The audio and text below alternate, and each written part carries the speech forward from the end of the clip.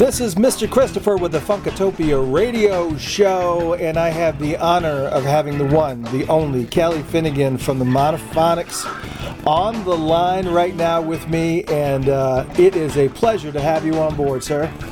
It's a pleasure to be here. Thanks for taking the time. Yeah, absolutely. So, I'll give you a little bit of a history. I was like way off on the bandwagon for Monophonics until I think I had heard a couple of albums that in passing, and every single time I heard them, it always came across on like the radio Spotify that I had on. Oh, cool. And I was always working, and I was thinking to myself, what is this band every single time? And I would have to go back, and I eventually started putting the pieces together, and came across you guys, and I was just, I literally could not believe the sound that it was just this really distinct. It was back in like Into the Infrasounds CD. Cool. And it was back in a time where I was like, how are you replicating, how is this band replicating this really deep 70s funk soul sound and doing it so, it just seemed like it was just coming naturally, like there wasn't, a lot of bands have to kind of go through a lot of processes, and they try really hard, but there's certain bands that it just really comes as second nature, like bands like yourself and Orgone and bands like that.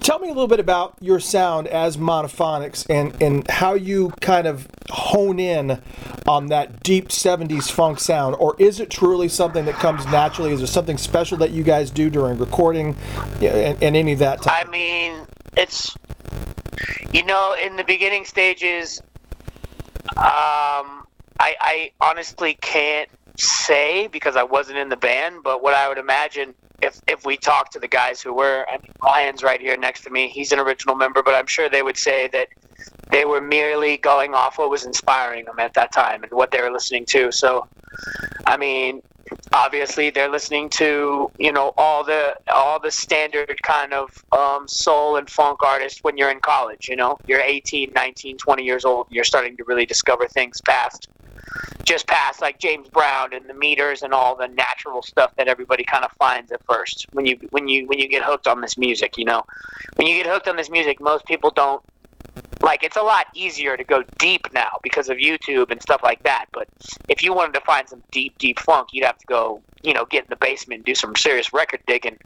Right. But I think these guys were just, one, they all grew up in families that listened to R&B and soul music and funk music and rock and roll, and they were all lucky to be around parents who were either, semi, professional musicians or just big music fans and record, people who wanted to go out and buy records and go to concerts. So, I mean, like I said, I can't speak from the first two records, but I would imagine that it's just from, diving into their influences, and then really, early on, because I've heard them talk about it, but, they really just rehearsed a lot, a couple times a week, just shedding together for hours and hours and just trying to get tight as a band. So, and get good on your instrument and really find your style and find your sound. Yeah, so I mean, that's what I would say early on. Like I said, I wasn't in the band yet, but that's kind of where where I would guess it comes from. Now, and so when you talk about, for instance, like the first time I saw you guys live, you were on board. What year did you come on board? 2010. 2010. I had seen the first time I saw you guys was actually at Bear Creek in Florida. Oh yeah. And so that was like 2013 or 14, right? Yeah, and it was on a side stage, and it was the most. The energy that you have as a performer, it's like this electricity that is just. It's not only. It's not only just it's infectious, and it's just it's like you have a very, very difficult time containing this monster within. I do. I mean, music. That's what music does to me. It makes me move, and it makes me want to get involved, and especially when I mean, when I'm performing and singing, it makes me want to like really connect with people and give as much energy as I can, so people feel comfortable giving their energy. You know, there's a lot of people that come to shows, and it feels easy to kind of contain yourself and just enjoy the show. But we want everybody to feel very free about just kind of being themselves and having a good time, and not worrying about, you know, being too cool or feeling like, you know, letting yourself go is a bad thing. So yeah, man, I just gotta let it fly, you know, and if people pick up on that and it energizes them, then I love that, you know. That's what it's all about. Yeah, and I guess you guys started to get a lot of traction because there was one day or one night I was sitting, I guess it was America's Got Talent, and I was watching television. I think that was the show. And all of a sudden the song came on, and I was like, wait a minute, I know that song. Yeah. The girl, that dancer, she used Bang Bang on America's Got Talent. That was very cool. Yeah, so did you know that was coming, or were you blindsided? Yeah, we were alerted that someone that you know, because you have to get a license in order to use that, and I think it was on TV for a good minute or two. So yeah, you have to pay a little bit of a fee and kind of contact the label and the artists and did you get an opportunity to see it before it aired? No, we didn't. But we watched it when it aired, and it was very cool. I mean, it's always exciting to hear your music, you know, on TV or in movies or the radio or anything like that. It's always very exciting. Yeah, did you guys get any traction from that? I was always curious whenever, you know, bands... Yeah, I mean, we've done a few things where we've had music used in television and film, and it always brings new fans. It always brings attention to the band, you know, from people who had no clue. So that's what it's all about, is spreading the gospel, spreading the word of the music and the band to as many people as possible, and those kind of opportunities certainly help.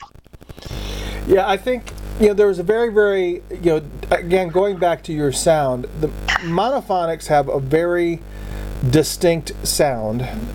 Yeah, and that started when I joined the band. Because the first two records don't have a distinct sound, in my opinion.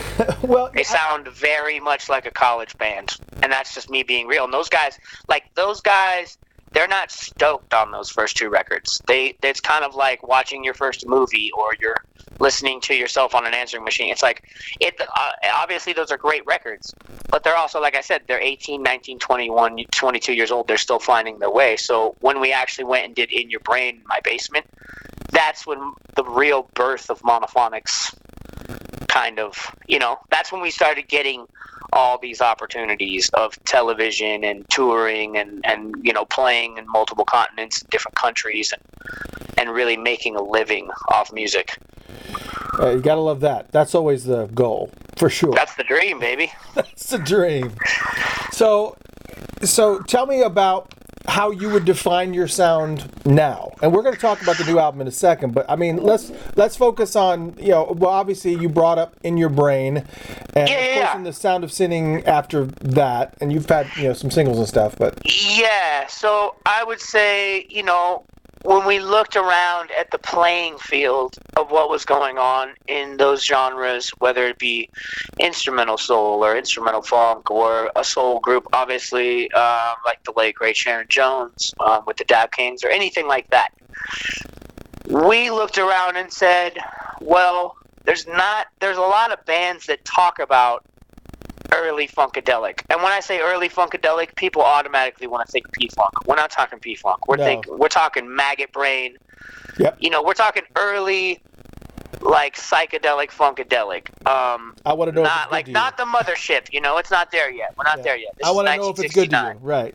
Exactly, the early shit. Yeah. So it's like, we looked at that, and we looked at, like, early Sly Stone records, and we looked at the Temptations records by Norman Whitfield, and Isaac Hayes records, and Curtis Mayfield, and we just said, you know, there's a lack of psychedelic, because obviously white music started finding, like, certain aspects of white music, which obviously I'm just saying it's white music, but rock and roll, which is obviously black music, but you know what I mean. Right. Heavy guitars. It's just like, if people know the history of the blues, it's like at some point Chess had Muddy Waters and Howlin' Wolf make these electric records. Right. And that's kind of what was hot. You know what I mean? It was like electric guitar, the Stones, and all these bands, and Led Zeppelin. So with that, black labels and black artists started incorporating more production values that you would find on a Jimi Hendrix record or a Vanilla Fudge record. Right. And we're big fans of those soul records that incorporate the 60s culture, the psychedelic kind of love-free vibe that black artists started putting into their sound. And we kind of just said, we love the sound of these records. We love these artists. And everybody's kind of doing more of a true soul funk thing. Where, like, we want to be the kind of the weirdos of the group, you know what I mean? The freaks of the soul crew. And really incorporate psychedelic rock and psychedelic music into that funk and soul sound. So that was, like, the main goal going into In Your Brain, was to really make a record that didn't sound like a Sharon Jones record or a Charles Bradley record or a Soul Live record or a Galactic record, or we could go on and on with all these different bands. And I think we achieved it, because when you look at 2012 and you look at what came out that year in soul and funk, there's nothing that sounds like In Your Brain. But there's a whole lot of wannabe Sharon Jones, there's a whole lot of Galactics, there's a whole lot of that stuff. And it's like that's what I'm so proud of, is like when you look at that, the year that record came out, it's really unique among its contemporaries during that time, to so much that I will say, and I'll say this, and I've said this to people, and they kind of laugh because we're not as big as those, but it's like, you sure started hearing a lot more psychedelic influence in soul and funk music that following year. Charles Bradley started putting more echo on his vocals. Tommy Brennick, who produced him, started adding more fuzz to his sound. And it's like, as much as people want to be like, yeah, okay, well, that guy could have just listened to George Clinton too, and it's just like, yeah, but I'm well aware that those guys heard that record, and that, like, In Your Brain made a statement in the funk and soul scene in 2012. Yeah. And, you know, and I think we're all proud knowing that, like I said, there was a lot of people doing a lot of things, but nobody was doing psychedelic soul in 2012 when we put that record out. Yeah, and let's talk about the recording process of that. Are you guys, like, focusing on analog studios when you're doing recordings? Yeah, or? So we did that in my basement, and we recorded it to an 8-track quarter-inch tape machine that Tascam makes. And for the most part, the record is analog. You know, it's recorded analog, and then it's transferred digitally and mixed. Okay.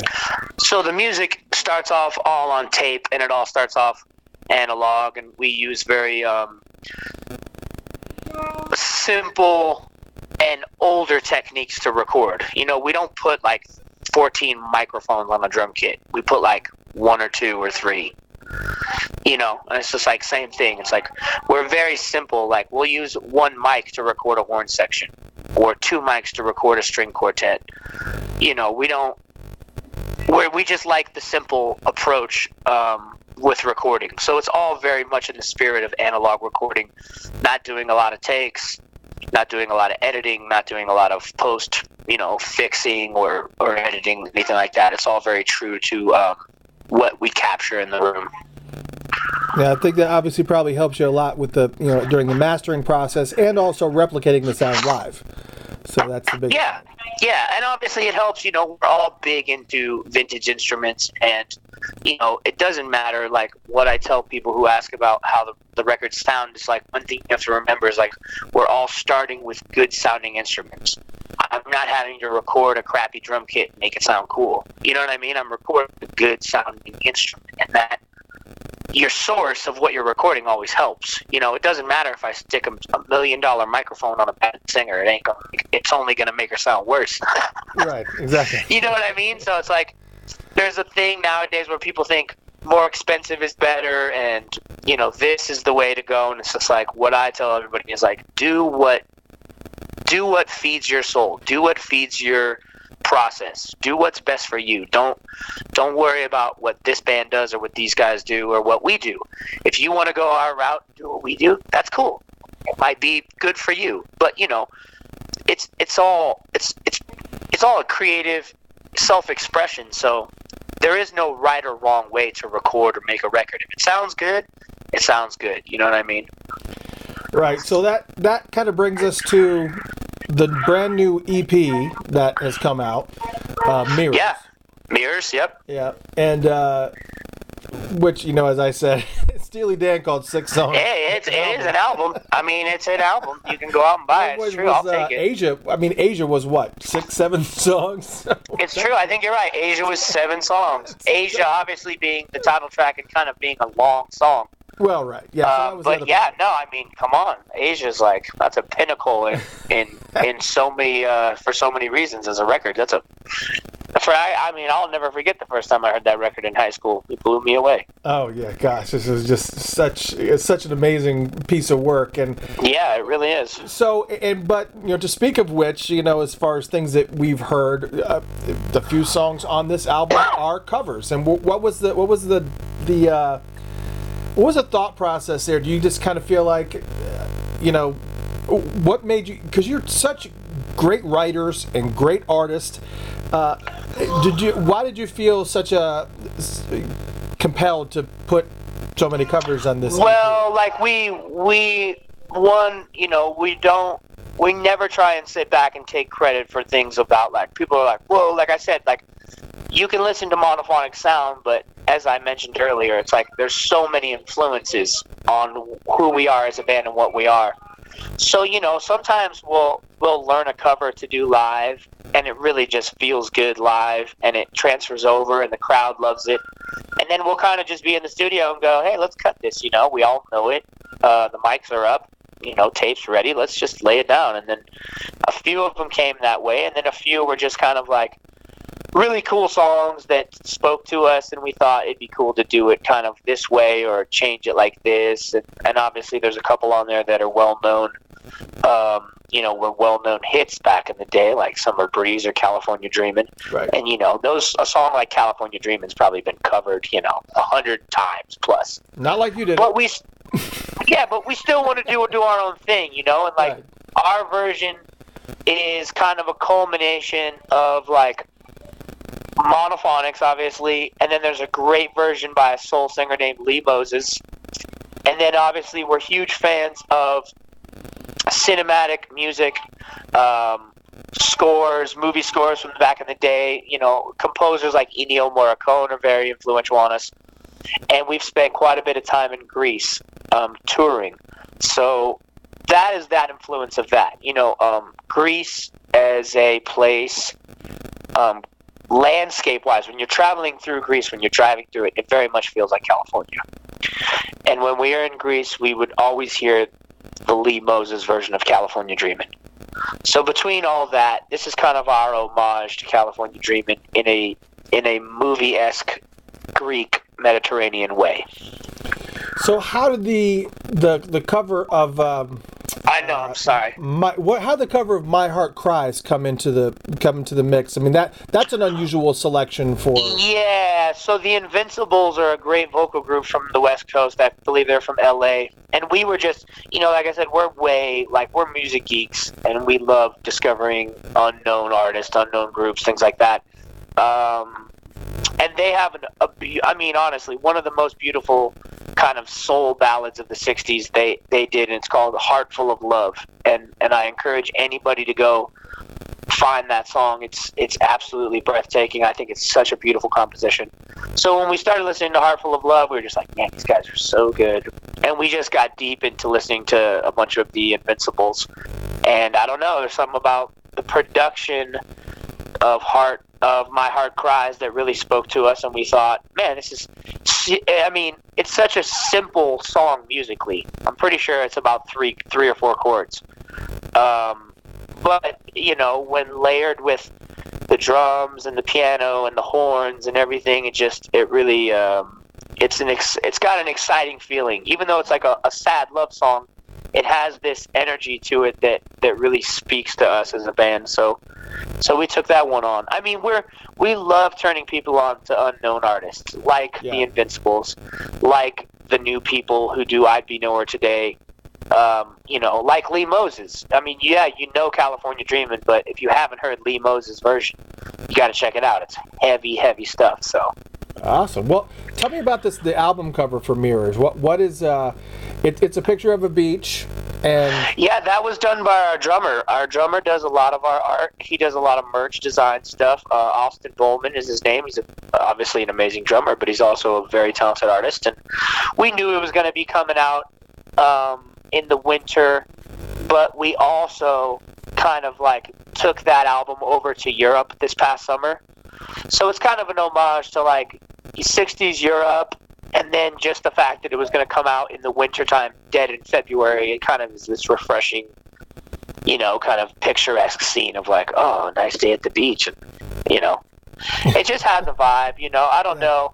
We didn't like plan on it being like that. It just ended up being like that. We all really liked it. So, well, it's an awesome EP. I definitely suggest people checking it out. So, where can people come out? And you guys are, I guess, in the middle of a tour right now, or about to? Yeah, we're finishing up a tour in Colorado right now. So tonight we're in Boulder, Colorado, at the Fox Theater. And then tomorrow we're going to be in Paonia, Colorado, which I have to say nobody in Colorado has ever heard of. We're like, we're going to Paonia. They're like, where's that? And then the last show of the tour will be in Telluride, Colorado, which is one of our favorite places in the country. I mean, Colorado is beautiful, but anybody who makes their way out there, make sure to stop at Telluride. It's an amazing community. Then we'll head home, and yeah, we're just trying to finish up our new record. We wanted to keep people interested with this cover album, as you say, which I like. I'm going to stop calling it an EP now. With this cover album, and we're trying to finish our next record, which hopefully comes out in the fall. And yeah, we'll be back in Europe this summer, and we'll be at Summer Camp Fest in Illinois in May. And check the schedule. We're constantly posting shows on monophonics.com and constantly adding shows all around the country and the world. So if someone's interested in coming out and seeing a show, just keep checking that website, or you can follow us on all the normal social medias of Facebook, Twitter, Instagram. Well, that is it's awesome, and I've been looking forward to talking to you guys for many years. We played... Yeah, man, that's cool that you brought up the that festival, because what was really cool that happened at that fest. We met another girl a couple years after playing that, and during that set, we played a love song that we do called Say You Love Me. And this girl, she proposed to her boyfriend during that song. That's right, I do. I remember there being a lot of chatter, because I was actually as media, so I had to come in and do a bunch of photography and then step out. And then it was just, I have like a bunch of great photographs of that show too, so I'm going to have to forward those to you. Awesome, yeah, please send them along. We went direct, I remember that show because we left directly from Miami and went over to France and did a whole tour.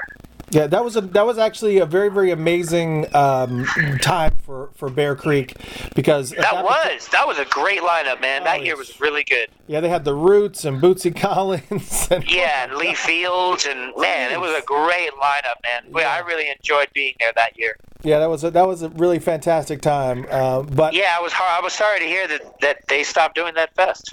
Well, they actually did a version of it in New Orleans called Bear Creek Bayou. Oh, you're right. I heard about that. Yeah, but it's a little smaller, right? Yeah, it was. I mean, it still had great acts. I mean, they had the Flaming Lips and they had George Clinton in Parliament, Funkadelic, but it was not well organized. Yeah, that's what I think I heard that from somebody. Yeah, you probably heard it on a Funkatopia. Okay. I think it said something about. I think I used the word hibernation. I see. Yeah, so I love all the people with Bear Creek, but the main thing is that we're here to support artists, and it's just. Sorry, I'm just in this interview. Yeah, if things aren't executed correctly, it just kind of goes haywire. So. Okay.